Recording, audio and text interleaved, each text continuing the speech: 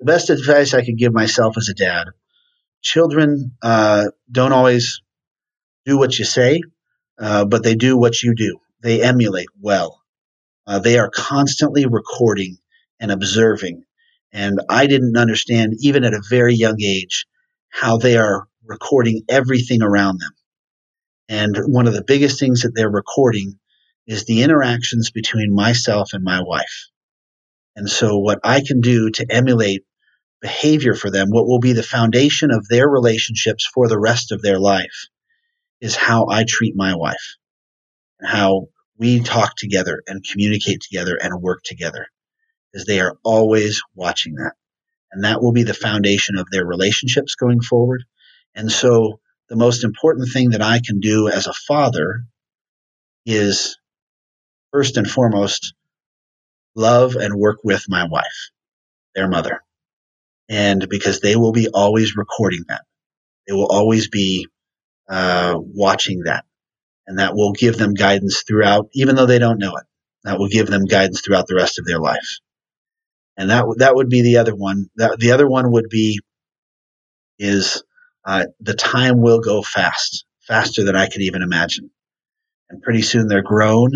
And so enjoy the time and find ways to enjoy the time with your children, because I had heard my parents say it for many, many years, is it goes so fast and pretty soon you're grown. And I thought, when you have a little baby and all the life is hectic and they're crying, you think this is never going to go, fast. But then you blink your eyes and they're grown. And if you've missed those experiences to make memories, you can't get them back. And so look for those opportunities to make memories and have wonderful experiences, even if they're short conversations or grand experiences or trips or adventures. But look for those opportunities to make memories. Welcome to the Dedicated Com podcast. I'm stoked to have you on. Thank you. I'm Philip Hartmann, and I became a dad of twins and triplets in a mere 13 months. Yep, you heard that right. 13 months, twins and triplets, and still alive and kicking. And I love it. My sessions are always a heart-to-heart conversation between two dads, myself and my guests, who are sometimes very well known, sometimes totally not. What they all have in common is that they stepped up from being a father to being a dad, and they all share their own experience and learnings. Our goal with the show is to learn all there is about being a dad, and of course we want to inspire other dads and mums in an effort to help facilitate family success. I believe ultimately this will contribute to making the world a better place. If you like this and want to become part of this conversation, I encourage you to share this content, subscribe to the show, and let us know your thoughts. You can do so by sending us an email via dedicated.com or just leave a review. Thank you. You can also book me for a keynote on building successful families. Just go to dedicated.com. And with this, please enjoy the show. Thank you so much. Brett Rustant is a 46-year-old, highly decorated military veteran and a father of 5 who lives in Tucson, Arizona. Him and his wife both come from large families and have put a lot of effort into melding their individual experiences into their own unified family culture. Brett's military career completely changed direction upon the birth of his first son in Korea. Crazy. He decided that from that moment on, he would dedicate every day of his life raising his children, and currently works in an industry helping veterans to get jobs. In this session, we discuss working as a team within your family and our role as parents in deliberately creating situations that will form lasting memories for our kids. He draws insightful parallels between functioning as a military unit and as a family, and he emphasizes the importance of showing vulnerability and giving children space to reconcile their own emotions. The most powerful takeaways for me as a dad were: when children see themselves as part of a team with their own responsibilities, it helps them formulate their own identity and feel comfortable within their individual roles as part of a coordinated family unit. Super interesting. Constant communication routines are essential in maintaining strong and functional relationships both between spouses and as a family. That's very true. And thirdly, and lastly, it is easy to forget to take a step back sometimes and enjoy how wonderful an experience it actually is to help a little person develop and become a fully fledged individual. Realizing this and taking the time to do so is essential for our own perspective and our parenting experience. I think this can be easily forgotten when the young one has a tantrum again. If you find parenting podcasts helpful, please share 2 podcasts you love with a parent who needs to hear them right now. And if you love this one, I'll be super happy. Please consider a rating or a short review and do subscribe. Right, here's Brett. Please enjoy the session. Thank you so much for listening in. Ciao. So, Brett, I'm really, really happy to sit with you here. As you know, I've been speaking to your dad a lot, so I'm very, very interested to see or to hear your perspective. I know that you have quite a, I would say, interesting vita. Maybe you can give us a quick rundown. I know you were a soldier, right? Yes, I was. You were 1%. That's what Warren told me. You were 1% of all Army officers for leadership, which is quite impressive. Black Hawk, if I get that right. And also you were part of the invading force of Iraq. And of course you're a dad. So that's a very interesting mixture, I think. And maybe you can give us a quick intro about yourself, and then we dive straight into Brett the dad. All right. Well, that's kind of a little bit about there. I was born and raised here in Tucson, Arizona, in a big family. Obviously, my dad, my 5 brothers and 1 sister. And so I grew up loving big families and wanting a big family of my own, however that happened. And went on to college, went on a mission for my church to Venezuela and lived there for 2 years. Came back and then joined the Army, flew Black Hawk helicopters for the Army with the 101st Airborne, and did that for about 10 years. And then with my last duty station was in South Korea. And I lived over there with my wife. And while we were over there, my son Mason was born.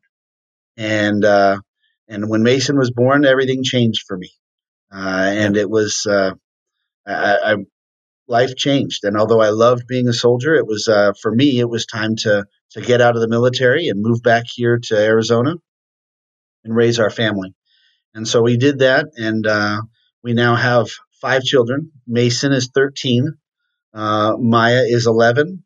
Porter is 8. Piper is 5. And Nora is soon to be 6. And Nora is 3. And so we have 3 girls and 2 boys, and we really, really enjoy it. And that's like kind of. I work in an industry helping veterans get jobs, and in the IT and helping populate the IT workforce. But what I'm very passionate about is my family and finding ways to make memories and to enjoy ourselves together and to help them grow is probably the greatest challenge that I have. And so working with my wife in that is what I take most joy out of as well. And just for context, how old are you now? I am 45 years old. Okay. You know that my daughter's name is also Maya. Is it really? So that's a good choice. Yeah. That's a very good choice. Very strong name. And she's a strong girl. Same here. And tell me, is your first son Korean? Do they have birthright in Korea or blood right? It's actually very funny. So he is not Korean. We could have gone for dual citizenship, but there's a requirement to serve in the Korean military. And so we figured that would be a surprising 18th birthday gift if we told him he had to return to Korea and serve his time. So, but he was born not on a U.S. military base, but he was born in a Korean hospital. My wife started in the in the military hospital, and they came to us immediately and said, "Sorry, we're full, and so we have to move you to a Korean hospital." Wow! And so, in the middle of the night, we moved to the Korean hospital and a women's clinic, and there was no one else except for her and I that spoke English in there. And so we made it work, and she was amazing and very strong, and everything went great. So we joke about that. We had to go apply for his U.S. citizenship a couple weeks after he was born. Yeah, yeah. Same with my children. They are South African. Well, the adopted kids, and I'm still missioning with the German government. Are you, for their passports? Were you allowed into the theater in Korea? Into the hospital, into the birth room? It's actually very interesting. So culturally, they don't do that a lot, right? So the fathers, I can remember them because we're communicating in broken English, and I can remember the mother saying, one of the nurses coming to me and saying, they just wheeled my wife into the labor and delivery room or the delivery room, and she pointed across the street. There was a bar there, and she said, "Dada, Dada, go." And to go across the street. Yeah, exactly. To go across the street. and I said, nope. So I grabbed some of the doctor's gowns and I walked right in, and everyone was startled, but I said, I'm going to be here. And so it was very interesting.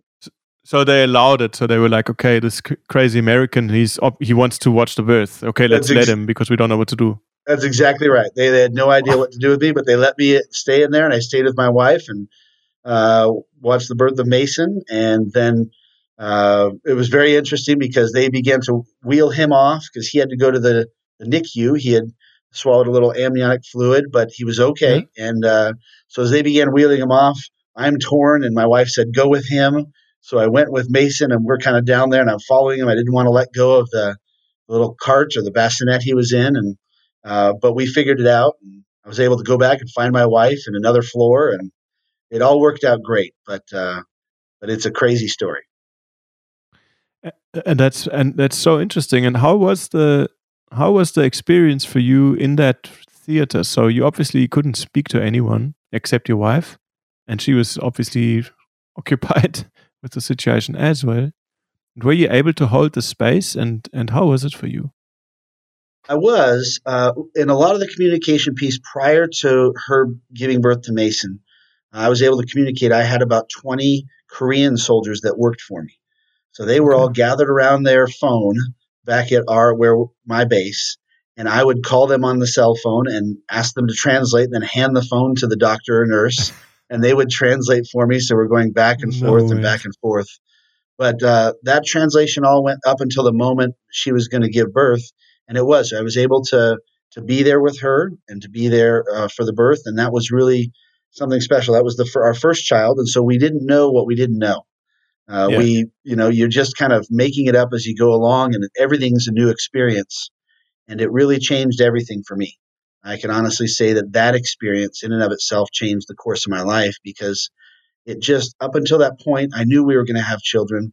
I knew it was important and special. It was a priority in my life, but that very moment changed a lot of my perspective and changed the course of my life, because from that point forward, I knew that I was going to be there for Mason and for our other children, and that it was time to make some changes in my career so I could be there. And there are lots of good families in the military that live that life, and it is very tough, and they are amazingly strong. For my decision, for me at that moment, I decided that it was time to exit the military, and because I was going to be around, every day of this kid's life. Yeah, that's difficult so you were never deployed with having children at the same time. I was not. No. Get it right? No. Yeah. I was never deployed. Yeah, I spoke to. Sorry, you go. So the deployments came lots of deployments before. But our last assignment was in Korea, and my wife was there with me, and we lived on base there, and it was a great experience. But yeah, once we had Mason, we decided that it was time for me to, no more deployments. Yeah. I spoke to Rourke Denver. He's a Navy SEAL, and he's also, you know him? Yeah, I met him 2 weeks ago. Really good guy. That's so funny. He's a cool guy. And he said, luckily, we didn't exit the military, obviously. As you know, for the listeners, he's a Navy SEAL, but also Navy SEAL trainer. He trained hundreds, if not thousands, of Navy SEALs. Only hardly ever anyone makes it. I think 10% or something is the ratio. So he puts them all through Navy SEAL training. And luckily, he said by the time he had children, he wasn't, I don't know the language, but he wasn't deployed anymore. He was still but he was a trainer, and he was, I guess, on base or whatever the SEALs do, and he wasn't like an active SEAL duty. How do you say that? Is that deployment, or he was they in go a on training missions? position or non-deploying? Yeah. Yeah, non-deploying training position. But he also shared like it can be quite, and we all know this intuitively, but it can be quite hectic if you have to go into a war situation, but you have children at home. And he put it, I found it quite interesting, and a wife. And he put it, I asked him like, are you able to switch on and off? Because that's so different. You can't have that kind of high intensity energy in the house, in the family, I guess. And then you go into war and you have to be Navy SEAL. And the way he put it, he said he can throttle his intensity. So he's obviously an intense man, but he can throttle up and down when he goes into that zone. Yeah. Yep. You have to learn how to adjust, and then it's whether you have children or whether you don't have children. There's a different mindset that you have to be able to step into, and kind of put everything aside, compartmentalize things at home, and move forward. So it's I have the utmost respect for the soldiers and that have to do that on a daily basis, and that also have families at home. They're amazingly strong, and but it's soldiers, sailors, all of them in the military are very strong to do that, especially with families. Can you share a different topic or similar topic or along the lines? Can you share? Are you able to apply leadership principles that you've learned in the military to family? And if so, what can you share in that regard? Boy, that's a good question. Absolutely, I think there's lots of leadership principles. One of the things that I loved about the military, and what lots of people go in for different reasons. Maybe it's their lifelong passion. Maybe it's they always wanted to fly or do something like that. I really loved leading soldiers, training soldiers, and working with them, the direct interactions. And so a lot of the building of relationships and maintaining of relationships is key in leadership positions, because you have to you have to be able to command or with their respect, but also in order to do that, you have to be vulnerable. You have to have a good relationship or build a relationship with them on trust. And so I think there's a lot of pieces that go into a family with that. Flying helicopters, it was we always trained on something called crew coordination, right? So we do these things so it's not arguing of who's doing what. There's handovers and everybody knows what their role is. And we use that a lot, both jokingly and seriously in our family, of that crew coordination of everybody has their roles, everybody has their responsibilities. And if we all do our jobs, then we can work well together, and how we can assist each other when we're failing in one of those jobs or duties or responsibilities within the family, because we have very similar coordination of effort inside of our family. And so we work with that. We joke about that a lot, but it's real. It's family life is intense, especially when you add kids into that and you have all that's going on. It's intense, and so you have to all work together, and we have to understand that we all have different roles and parts to play, and so coordinating that effort is really important. So that's definitely something I brought from the military. And how do you implement that with a 3-year-old or a 5-year-old? I mean, you can't. When do you start implementing that? We love implementing it as soon as possible. You're right. As they're in the toddler stage, can be difficult. But talking to them and communicating with them as if they're older many times helps them prepare, helps them work through their emotions or their thoughts, and just communicating with them as if they have, and because they have a part to play, and they, and explaining their part and their role, and sitting down. Even my 3-year-old Nora will sit down and say, "Hey, Nora, this is," instead of getting angry or something like that, is sit down with them and explain to them, "Hey, this is what we need from you. And it's because we're all working here, and we really need you to this is your job, this is your role," and helping explain that, And I think it sounds kind of crazy when you say explaining that to a 2 or 3-year-olds, but the sooner you start that, the more comfortable they become with those discussions of viewing the family as a team and viewing their role in that, and viewing their ability to understand and at least begin to understand their emotions and how that plays into the family. I think is a great help to us, is helping explain that we're a team here and we're all working together. And here's what we need from you. Is there once they begin to understand their responsibilities early, and what we need from them and what we expect from them, I think it's much easier going forward. Is because they see themselves as part of this team and playing a key role in this, and I think that's important for them to feel that part of that team as early as possible. Mm-hmm. Yeah, that's true. Have you applied, or are you applying similar principles like your dad? I know you had these chores lists and chores versus things where you can earn money. And are you doing the same kind of principles? Yeah, we do. It's interesting because we divide up, and everybody, based upon what they can and can't do, has their chores, and then which are non-paid. Those are just, hey, this is how our world runs. This is how the house runs. Here's what we need from you every morning and every day. These are the responsibilities, and then on top of those, once you've completed those and done those, and then there's opportunities to earn money or do other things. Those are elective. Those are things they can choose to do. But those responsibilities, we really talk them through how everybody is interdependent on each other in the family, in that environment, that if I do my job and everyone else does their job, then it works very well. If one person decides that they're not going to do that, then it frustrates the entire process.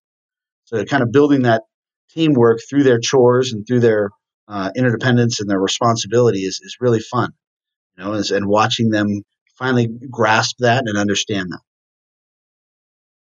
And if they don't get it, what do? You just talk about it until they get it? What do you do?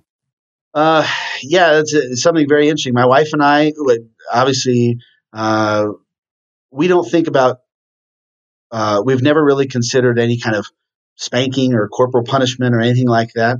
Yeah. For us, it's a lot of conversations, and it's a lot of helping them understand. Obviously, as they get into a little bit older, there's a lot of emotions around this, and so sometimes giving them some space to go do you think about this, and then when you're ready, let's talk about this.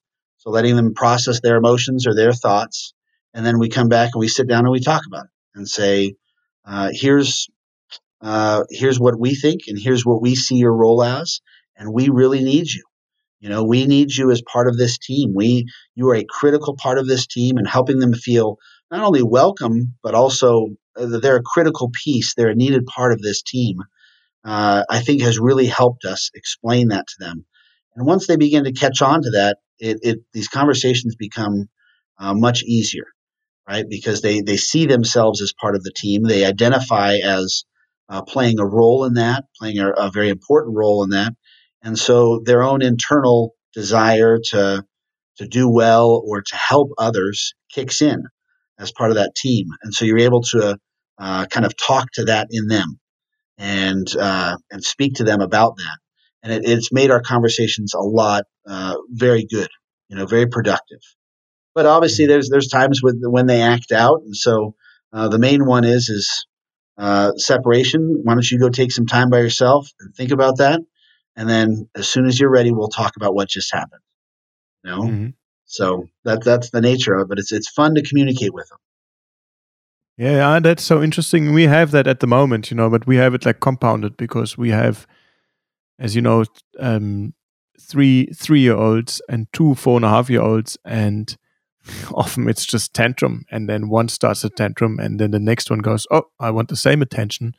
There goes the next tantrum, and it's before you know it, 5 are screaming, and it's not really that you can reason with that and go like, oh, okay, but now it's teamwork now, but I mean, I try and do the same. Like we try and introduce small chores, like small stuff, like helping to pull the washing out of the dishwasher and move it into the dryer or whatever it is, when you're standing next to them and, hey, help me quickly, or I don't know, they do take their plates and they put them in the kitchen or whatever. There's 3.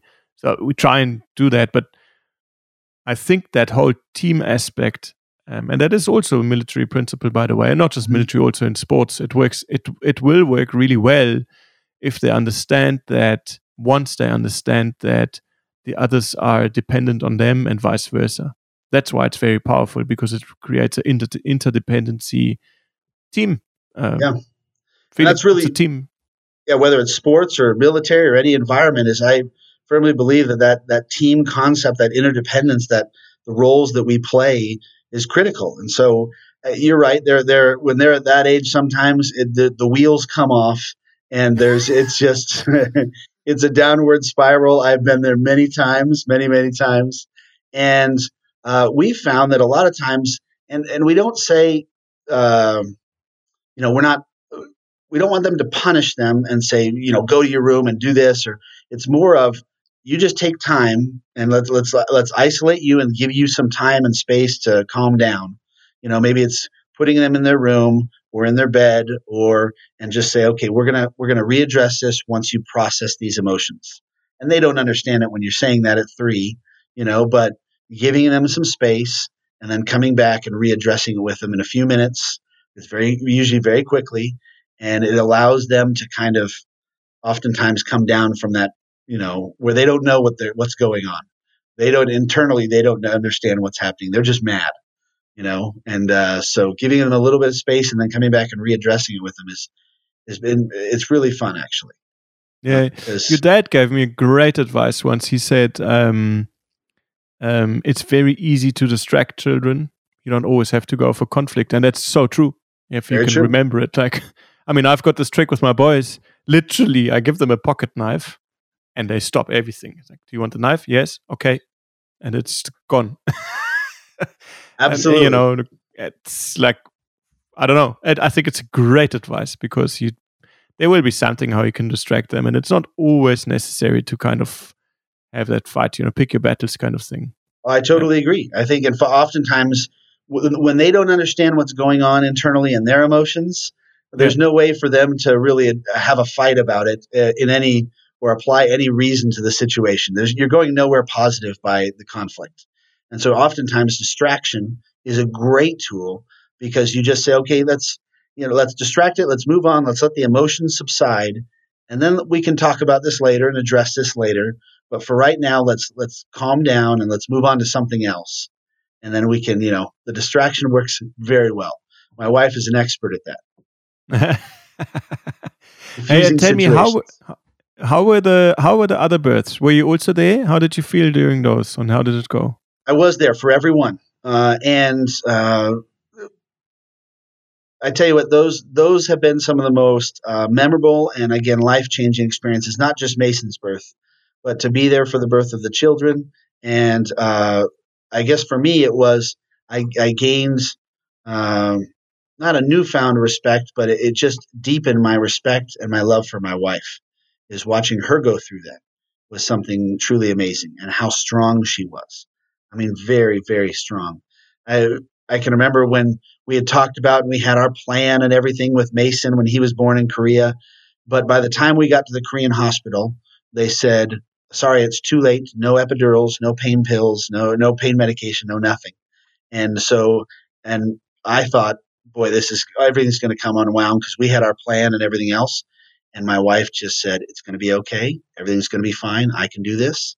And from then on, all 5 of our children were born naturally with no pain medication or anything like that, because she just felt that she knew she was strong and could do this. And she knew what to expect after that. And so it really deepened my appreciation for her, and watching them be born is truly an amazing thing. It's a strong woman to do that.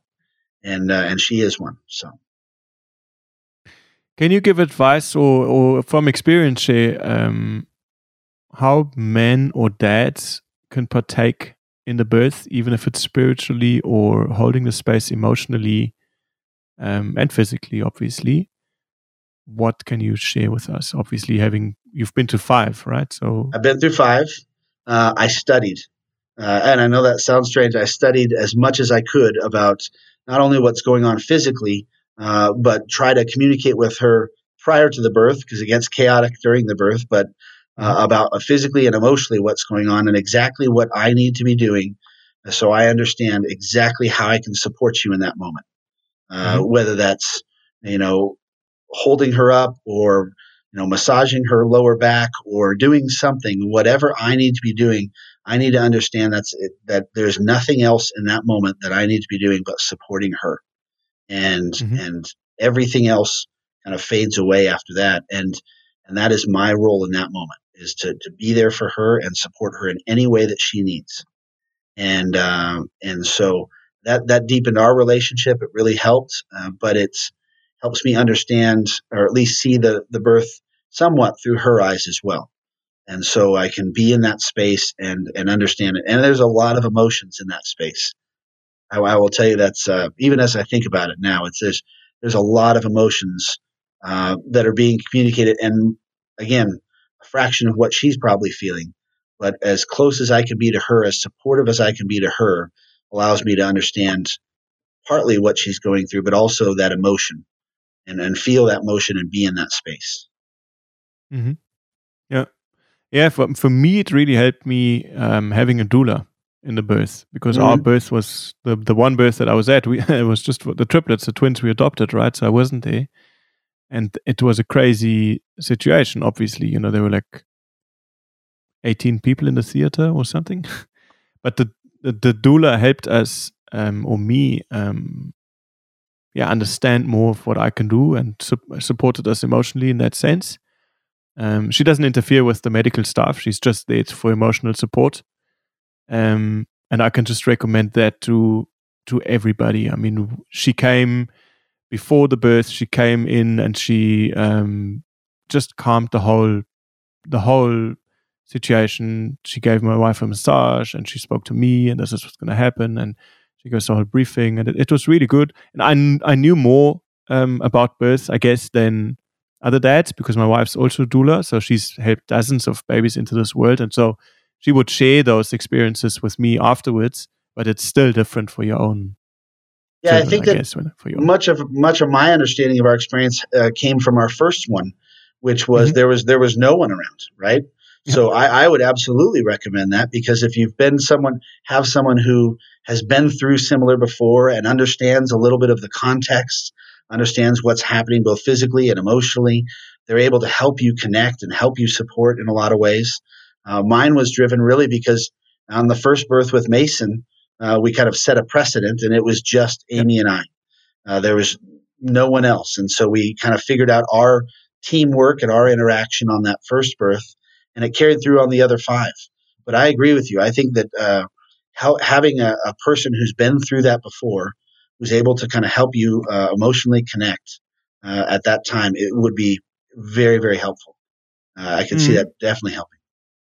What she also does is she explains the situation to you, something you didn't have in Korea. But Yep. if the doctor says, and because you're often in a obviously rather vulnerable space, because you don't know and you're scared, and so the doctor will say, okay, now we need to cut, or we need to, and maybe you don't actually really need to yet, Hmm. and the doula might just, no, they don't address the doctor again. They say, okay, this is what he's saying or she's saying, and these are the options. And remember, we discussed maybe these were your wishes, and you can decide this or that. Whereas if no one's there to be that emotional buffer between the medical staff and yourself, what I'm explained is that, or what I've learned is that you, yeah, you're on your own on that decision, right? So they're Yep. also the kind of like a counselor in the whole um, situation, in explaining things and playing it back to you and translating stuff. And I guess probably slowing down the process.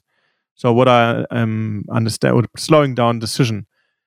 And what I understand is that if there's doulas present, there's a lot less C-sections, for instance, which is Hmm. obviously important. Yeah. Yeah, I agree with you 100%. Is that having a buffer, because it is chaotic. It's moving very fast at times, and there's a lot of decisions to be made, and so that would be very helpful to have that. Mhm.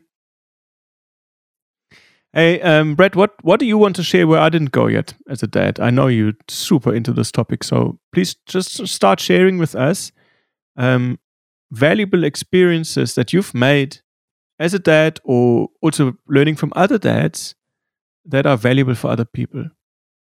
The biggest thing, I guess, if there was one thing that I learned from many things that I learned from my father, but one that really stands out, and it was a quote from a comedian here in the United States, Steve Martin. And he says, a dad is a person has pictures where his money used to be. And I thought it was kind of funny, but also when you think about it, is we have a critical role as parents uh, to create memories for children and put them in situations and environments that they're creating memorable experiences. Because Yeah. at the end of the day, we have a very close family now. My brothers and sisters and my parents, we're all very, very close right now. And we attribute a lot of that to the memories that tie us together now, because the memories are those building blocks of relationships. And those relationships and memories then carry you forward and create really a unified or a great kind of, well, they build relationships of a team that you can go forward, right? And we'll be there forever. And so I think we look back at our memories as children, my brothers and sisters, and how my parents deliberately and specifically thought about how to create memorable experiences. Because I think, and it's even more critical today because we can get caught up in the day to day of life, right? Of all that we have to do, both in our work and our children's lives. And they're going from here to here and sports and music and school. And we're going through all these things. And at the end of the day, there's a lot of importance. Those things are very important, but we also have to weave into that process memorable experiences. And sometimes the memorable experience is that everything went wrong. I mean, you plan some little trip or hike or something like that, and it never goes according to plan, but it goes completely wrong. And you can look back that later in life and laugh about it and talk about it.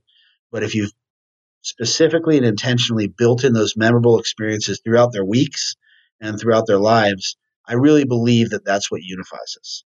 That brings us together and that builds those relationships that they will cherish and have for the rest of their lives.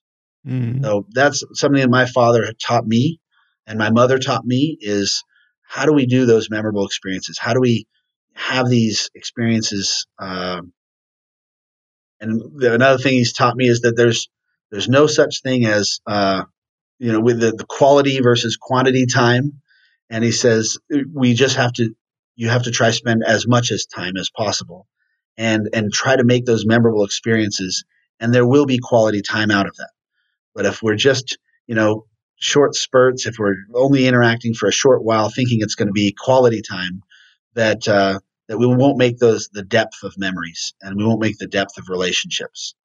So looking for those opportunities is a lot of fun. And this last, we were just up at the cabin and we got up early in the morning. So what are we doing tomorrow? And we're going to go rock climbing and we're going to go on a hike or something like that. And we just decided at the last minute, my wife and I, we're going to wake the kids up at 5 a.m. We're going to throw them into the car. We're going to drive, an hour away just because there was something fun that they could do and something unique.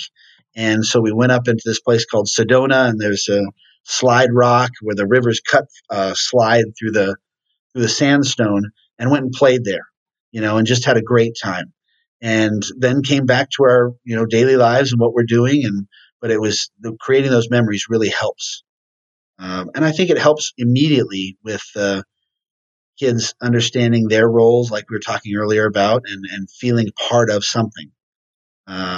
Because they can feel part of a lot of things outside of, school and teams and sports, but their first responsibility, their first place is in their home and in our family. And so we need to cultivate that and make sure that they understand that. And I think building experiences like that is one of the best ways. That's a very, very powerful advice, and that's true. I've heard it from another dad. He said he put it in a beautiful way. He said it's almost like finding these pearls and creating a string of pearls, which becomes a beautiful necklace. But the necklace can also break. So I think together with making experiences, and by the way, spending a lot of time and then finding these pearls also makes sense, because you can't force the pearl. You need to be there, and then sometimes it just happens, and then you need to make sure that you have the time to and to embrace it. But strings of pearls can also break, and I think so. On top of the experiences that you create, there needs to be ground rules. So relationships don't get ruptured by randomness, which is part of teamwork. I know you will have that too. So what are your ground rules for the family? How do you do that? When we always talk about ground rules, is always giving someone, we say, the benefit of the doubt, right? Mm-hmm. Is questioning someone's motives or implying that they're doing something to intentionally, maliciously, or to offend you or to hurt you is something we want to avoid, because oftentimes in our lives that comes into, we're looking, suspiciously at why someone did something, but if we help in our family to build that everyone is giving each other the benefit of the doubt, everyone is assuming or going off of the assumption that we're all working together, and we may make mistakes and we may do things wrong and we may be offended but none of that's intentional, right? And so that's a part of the receiver as well as the giver of that. Some other ground rules is that we always talk to our children about, you cannot control the actions of others, right? Throughout our lives, and even in our families, we cannot control the actions of others, but we have total control over how we respond to those actions. And being offended is a choice. It's a choice we make to allow the actions of others to affect us, right? And even if that's arguing or over toys, or even with small children, is helping them understand that their attitude and their approach is always in their control. And it's no one else can do things for them. We always talk about this with my children, especially I can think of two of them. I know they'll remain nameless, but they have a little bit of a temper on them, and they can get pretty angry pretty fast when things, pretty emotional. And we always are talking to them about laying the groundwork that no one can make you angry. That is a choice that you're making. No one external to you has control over your emotional or your attitude. And so no one can force you to lose your temper. You are giving up control. And always drilling that into them, so they know that it makes these situations much easier to react to if everyone is kind of thinking like that, right? Is that he made me do this. I think of our little kids. Well, why did you, hit this person, or why did you take this? And he made me do this. He did this, or it caused this. Is helping break that and insert themselves in a position of authority over their own decisions and their own emotions is critical.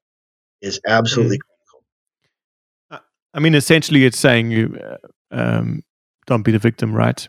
Absolutely. But it's very difficult. I mean, even for adults. I mean, for myself, I have a temper. I get angry sometimes, and I know this conceptually. Of course, this is true, but it's not easy to shut off the emotion and go and become.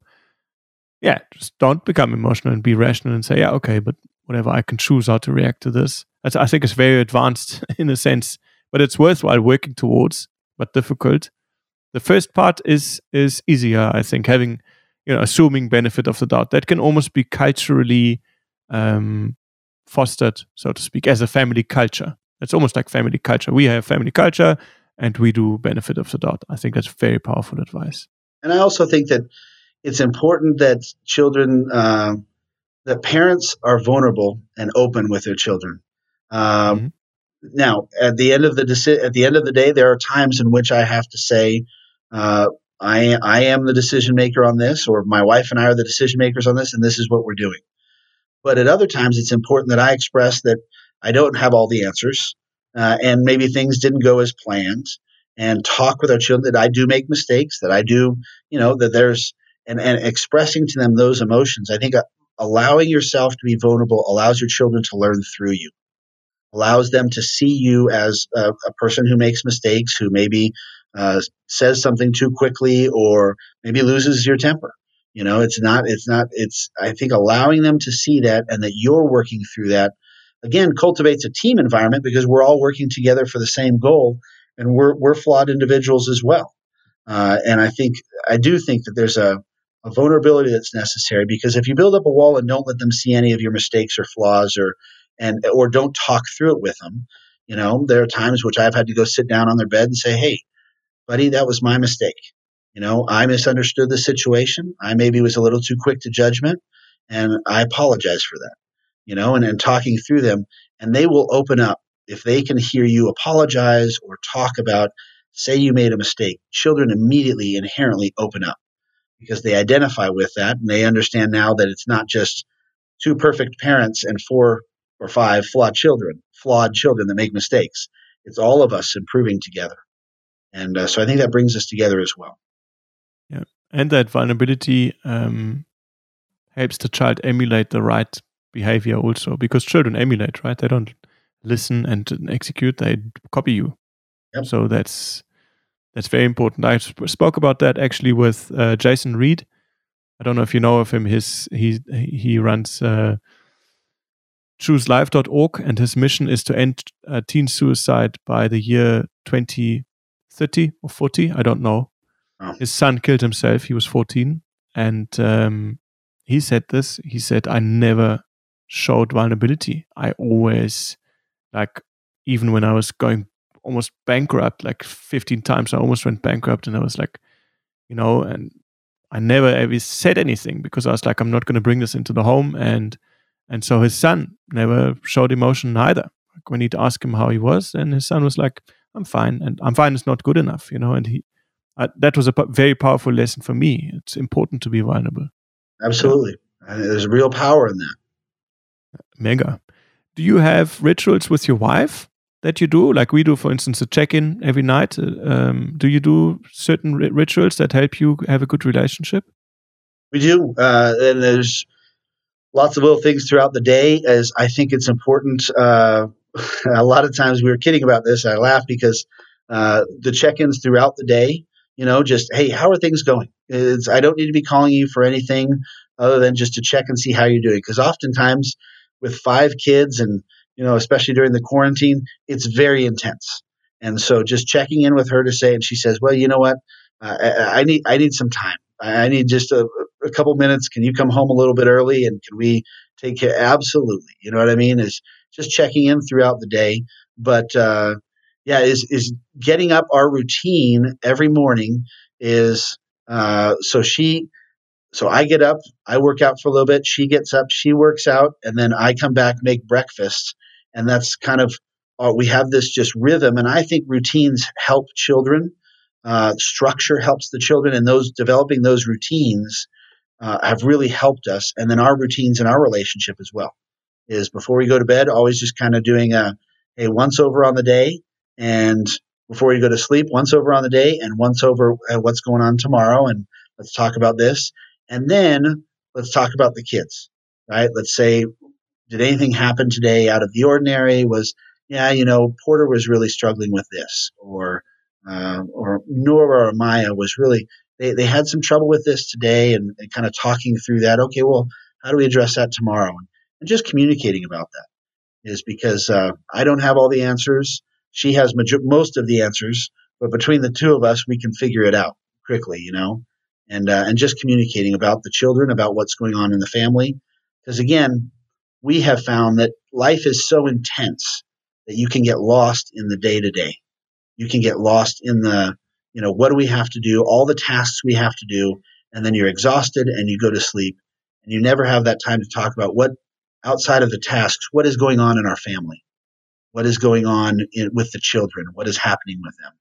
And in doing that, a lot of times it will come and say, "Well, you know what? I think you need to spend a little bit more time go have some special time or alone time with just this child." Or maybe she does, or, they're really struggling with this right now. Why don't we spend a little time with them tomorrow, just alone, just take them by themselves and have a conversation with them.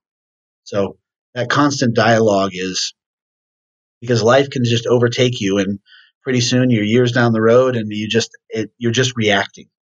Having that routine of decompressing at the end of the day and talking about things is really important. Mm. That's true, especially with 5 kids. I can totally relate. I mean, there's like so much tasks, there's so much admin that at the end of the day you're exhausted and you just want to sleep. Yep. So it's important to make that time. Yeah, and especially with us, the triplets don't sleep yet, so that's on top. Is compounds kind of things. Do you? How was it for your wife to enter, or how did you guys manage to marry your 2 family cultures? Because I know that your family culture is obviously strong and very defined. And how was that for her to come into that culture? Did she bring a lot of her own culture and you kind of managed to marry that? Or how was that? Did you go conscious about it, or did it just happen and just organically flowed? Or how was it? There's a lot of talk and a lot of conversation and a lot of work on that, because she comes from a very strong family as well. She's the youngest of 8 children, 4 boys, 4 girls. Yeah, and she is the youngest. And so a very big family, right? And a very strong family, lots of their traditions, lots of culture. And so I think, unfortunately, a lot of times, initially when we were first married, you just kind of, sometimes both. In this situation, it was me more coming in with the assumption that we'd just continue on with my family culture, right? This is just how things were. And I quickly learned, and she quickly communicated with me that was, and helped me understand that's not how things work, right? We have to take what we want from our cultures and build our own family culture, right? So with our children, we always talk about big family, little family, right? So we have the big family, which is all of her family, all of my family, all the cousins and everything else, because we're very close with all of them. But then when you talk about little family, that's just us. And we have to carve out our own traditions and our own environment, our own culture for our little family. And it has to be a thought out process. It can't just be assuming that we would continue to do my traditions as a family. Because, and again, that you have to let your guard down, because oftentimes we come into a relationship thinking, well, my way is the best way. How I was raised was the best way, or the culture of my family is how things should be. And the reality is we're made better by blending those two together and thoughtfully going through and establishing those traditions. So whether it was Christmas or holidays or whatever it is, we would ahead of time have to think about and say, how do we want this to go? Well, here's what we did in my family that I think really helped. That's, and then she would say, well, here's how we did it in my family, and I think this is why it was important. And we would then kind of meld them together into one tradition, which was ours and ours alone. It was unique to our family, and it's what we felt we need. And that's a constant process, right? It goes on for probably our whole marriage. But initially, in the first few years, it's very intense. And having those discussions and conversations about what we appreciated about the culture of our own individual families and what we want to carry forward in our little family, as we say, is a very important discussion to have. Because oftentimes people go on the assumption that we're just going to do things because we've always done these in my family. Yeah. And yeah. Sorry, you go. No, go ahead. That's true. It's very inclusive, actually, too. It's a very inclusive process to do what you did, what you said, to speak about these things and to make it actionable. Did you have conflicting cultures? 2 questions. Did you have conflicting cultures where you had to settle on one, and what was it? And did you have do you know offhand 2 or 3 amazing traditions or cultures that she brought into your little family that you want to share, that are powerful and valuable for other families? That's a great question. So, yes, I'm trying to think of some of the traditions that her family has brought, lots of them, both around holidays and how they do things and how they're structured. But we had very similar cultures, which was, again, it would be very difficult, much more discussion if you're coming from very markedly different cultures, right? We had a lot of similarities because of, I think, our fathers and our mothers play similar roles in our families. And I think that in her family and in my family, there was a lot of similarities. But it was more discussion of these traditions, both daily routines as well as how we want things to run in our family. And I think one of the neatest things is her father was an educator. He was a teacher and then later a principal of schools, and for his entire career. And he was there for them in the mornings to make them breakfast. And that became a good discussion for them because her mother would have them throughout the rest of the day, but having that time in the mornings while he's making breakfast to talk with them and to have those interactions was really critical. And that's something that we've adopted in our family, in our daily routines, is having that little time in the mornings where we're able to interact. I'm able to interact with the children. She's going to be with them a lot for the rest of the day, and having that time to make breakfast and just talk a little bit is something that came from her family for sure. That's nice. That's a really nice one. I'm going to try and do that, even though I'm not a morning person. I know I struggle with this. I know your dad gets up at like 4:30 every day. Like, absolutely. Okay, but he can't be the benchmark because he's too disciplined. I agree with you on that one. That's mornings are tough, but it's once you get into a routine, it's makes it actually really fun. So do you do it too? You get up so early?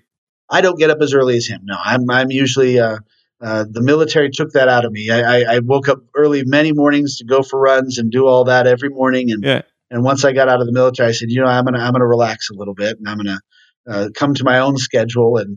But I still wake up usually probably 6 a.m., 5:30 a.m. and get up, get going, get moving. Yeah, in the military, I was able to do it too. Like I'd wake up on my own if someone like flicked the light switch on the hallway or something. You just wake up. I think you're in a differently alert state in that period. I mean, I was never in a war situation, but still, like we were super active. You're like young, you're healthy and fit and super strong, and you have a good sleep. And it was okay. Sure. It was no problem. Yeah. And not only that is you can sleep everywhere. That's what I found is oftentimes when there wasn't sleep, we could sleep anywhere. In the military, is I could turn the switch off just as quickly as I turned it on, and just shut down and go to sleep.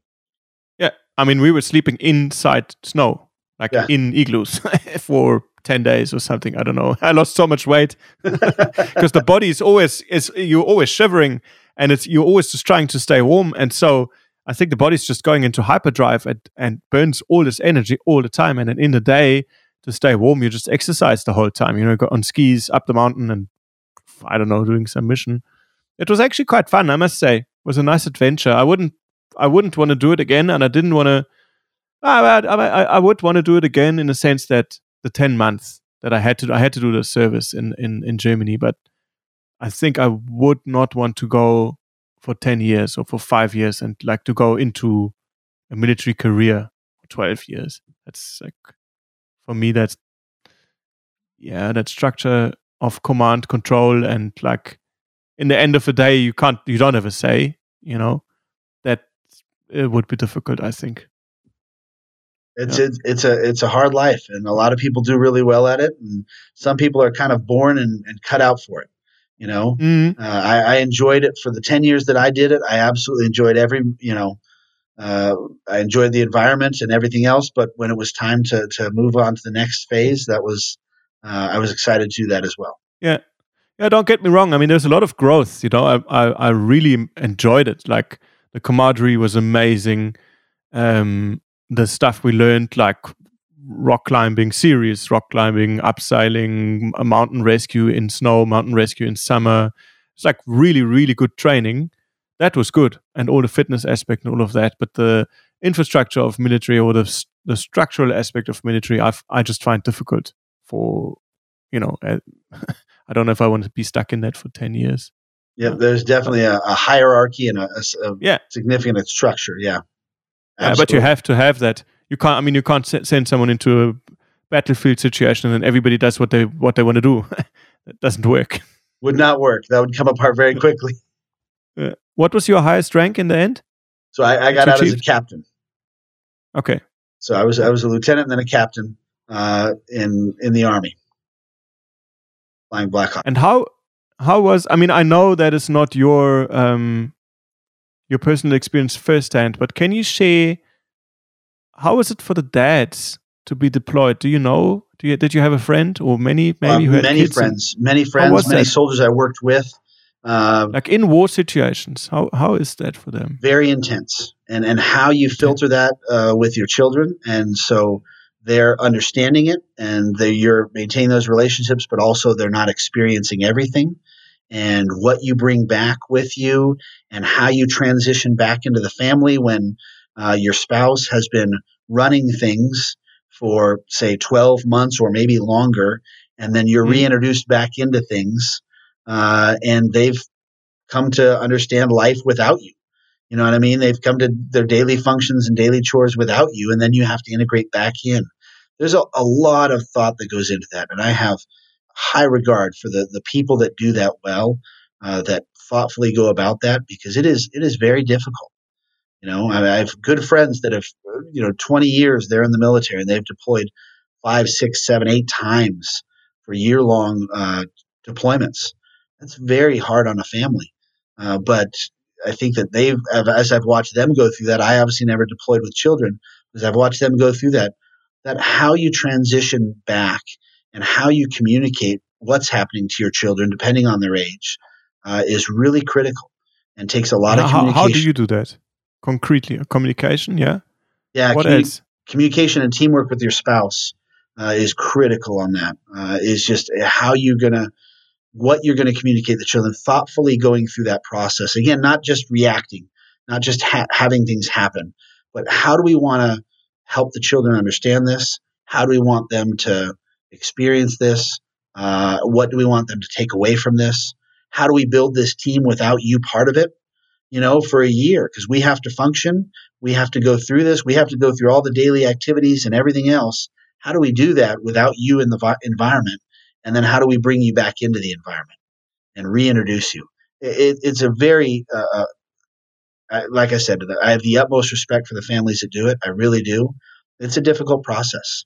And I have real admiration for those that go about it thoughtfully and really do that. And I think I've seen that it builds strong families, that children will step up into roles.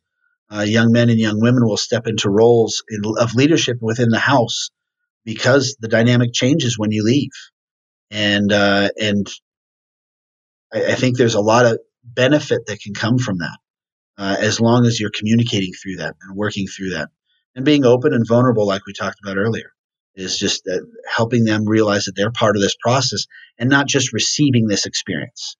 That they're part of the family, and that you're needed at this time. We need you to step up. We need you to, do this or do that and fill this role. And so they're part of the process and not just receiving it, not just, reacting to it. And planning. Yeah. Do you know of resources or books that help soldiers to it obviously comes from mothers as well. It's just the same who went on deployment, of soldiers that wanted or have to transition back into family. Do you know any? Happen to know any? Off the top of my head, is we have there's a lot of counseling resources. The U.S. military has developed a lot of those because they saw how difficult it was initially after really 2001 when we started deploying on a regular basis. Initially, it was very difficult, but now there's much better transition programs of helping the soldiers kind of decompress as they come home and talking through some of the issues that you can't just step back into your home and assume that everything's going to revolve around you. And so there's a lot of discussion and counselors that are provided, a lot of family services and counseling that's provided as well. So off the top of my head, I don't know of any, I'm trying to think of any books or resources, but I know that for those soldiers that are deploying, it's important that they look for those resources, because the better you transition, it can make your family stronger. If you can go about the process thoughtfully. Yeah, and especially because you're leaving. I had one soldier on the podcast, Marcus Haney. He was shot in Afghanistan in a battle situation, and he developed. I don't actually know if he developed PTSD, but it kind of like sounded like it, or the intensity levels when he came back were a bit higher, as that's kind of how he alluded to it. And so they got a divorce, and he had a child while he was deployed. And the situation was difficult because he left as a Marine, highly like fit, gunslinging kind of, with grenades on your chest, goes into battlefield, and then you come back and he was shot. So, he couldn't do anything really. And to then transition from that intense situation in Afghanistan where people are shooting at you and like your buddies are being shot at and you're in this thing to like a family setting where you have to kind of function within a soft structure, and it's collaborative and it's not command and control kind of situation. That must be difficult enough, and so, yeah, I think it would be interesting to find resources, but it's good that, people should look out for them. And if they are in the military anyways available, then that's important to look out for them too. Yeah, definitely. Again, whether it's with counselors or whether it's with your spouse or with the family, I always think that communication and vulnerability are two of the most important things you can have, because they are, children and spouses are all part of this process. We're all going through something maybe similar, or maybe dissimilar, but we're all going through something as part of this process when you're deploying and when you're coming back. And so being able to kind of communicate through that and express that, hey, this is where I'm struggling right now, and I need your help here. I need you to understand this. The communication is the key piece in all of this. But that counts for anything. Absolutely. Not just, not just families, Brett, it's the key of everything. Yeah. Is there anything where I didn't go yet that you want to share about family or about being a dad?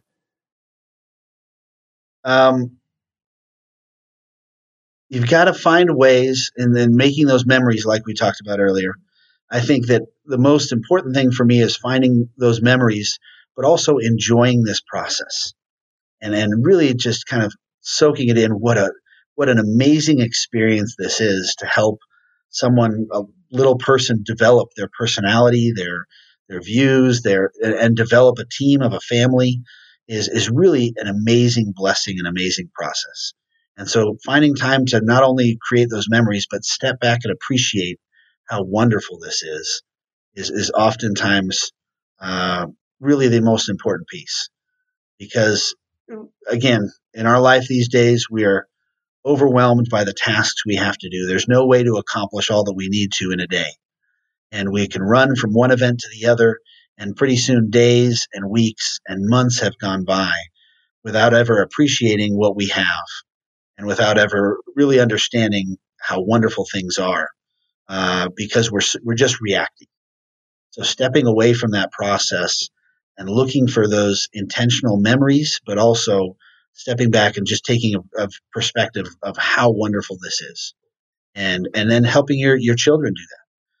Again, we can overschedule and overtask and have so much to do that we don't have time to breathe. And so you've got to step back and just take a moment and find a way every day or every week, find those moments to step back and take perspective, take account of all that you have, and really be thankful for it and appreciate it. Bingo. Those are good closing words. Thank you so much, Brett, for sitting with me. This was really, really powerful and a lot of fun for me. Thank you. Me as well. Thank you. Super. Thank you so much for listening in. I really hope you liked this session. If you did, please share this podcast. I'm sure you know someone who wants to hear this. Make no mistake, your shares are meaningful and they drive our success. So thank you for sharing. Thanks for listening in. Hope to catch you next time. Have an awesome day. Ciao.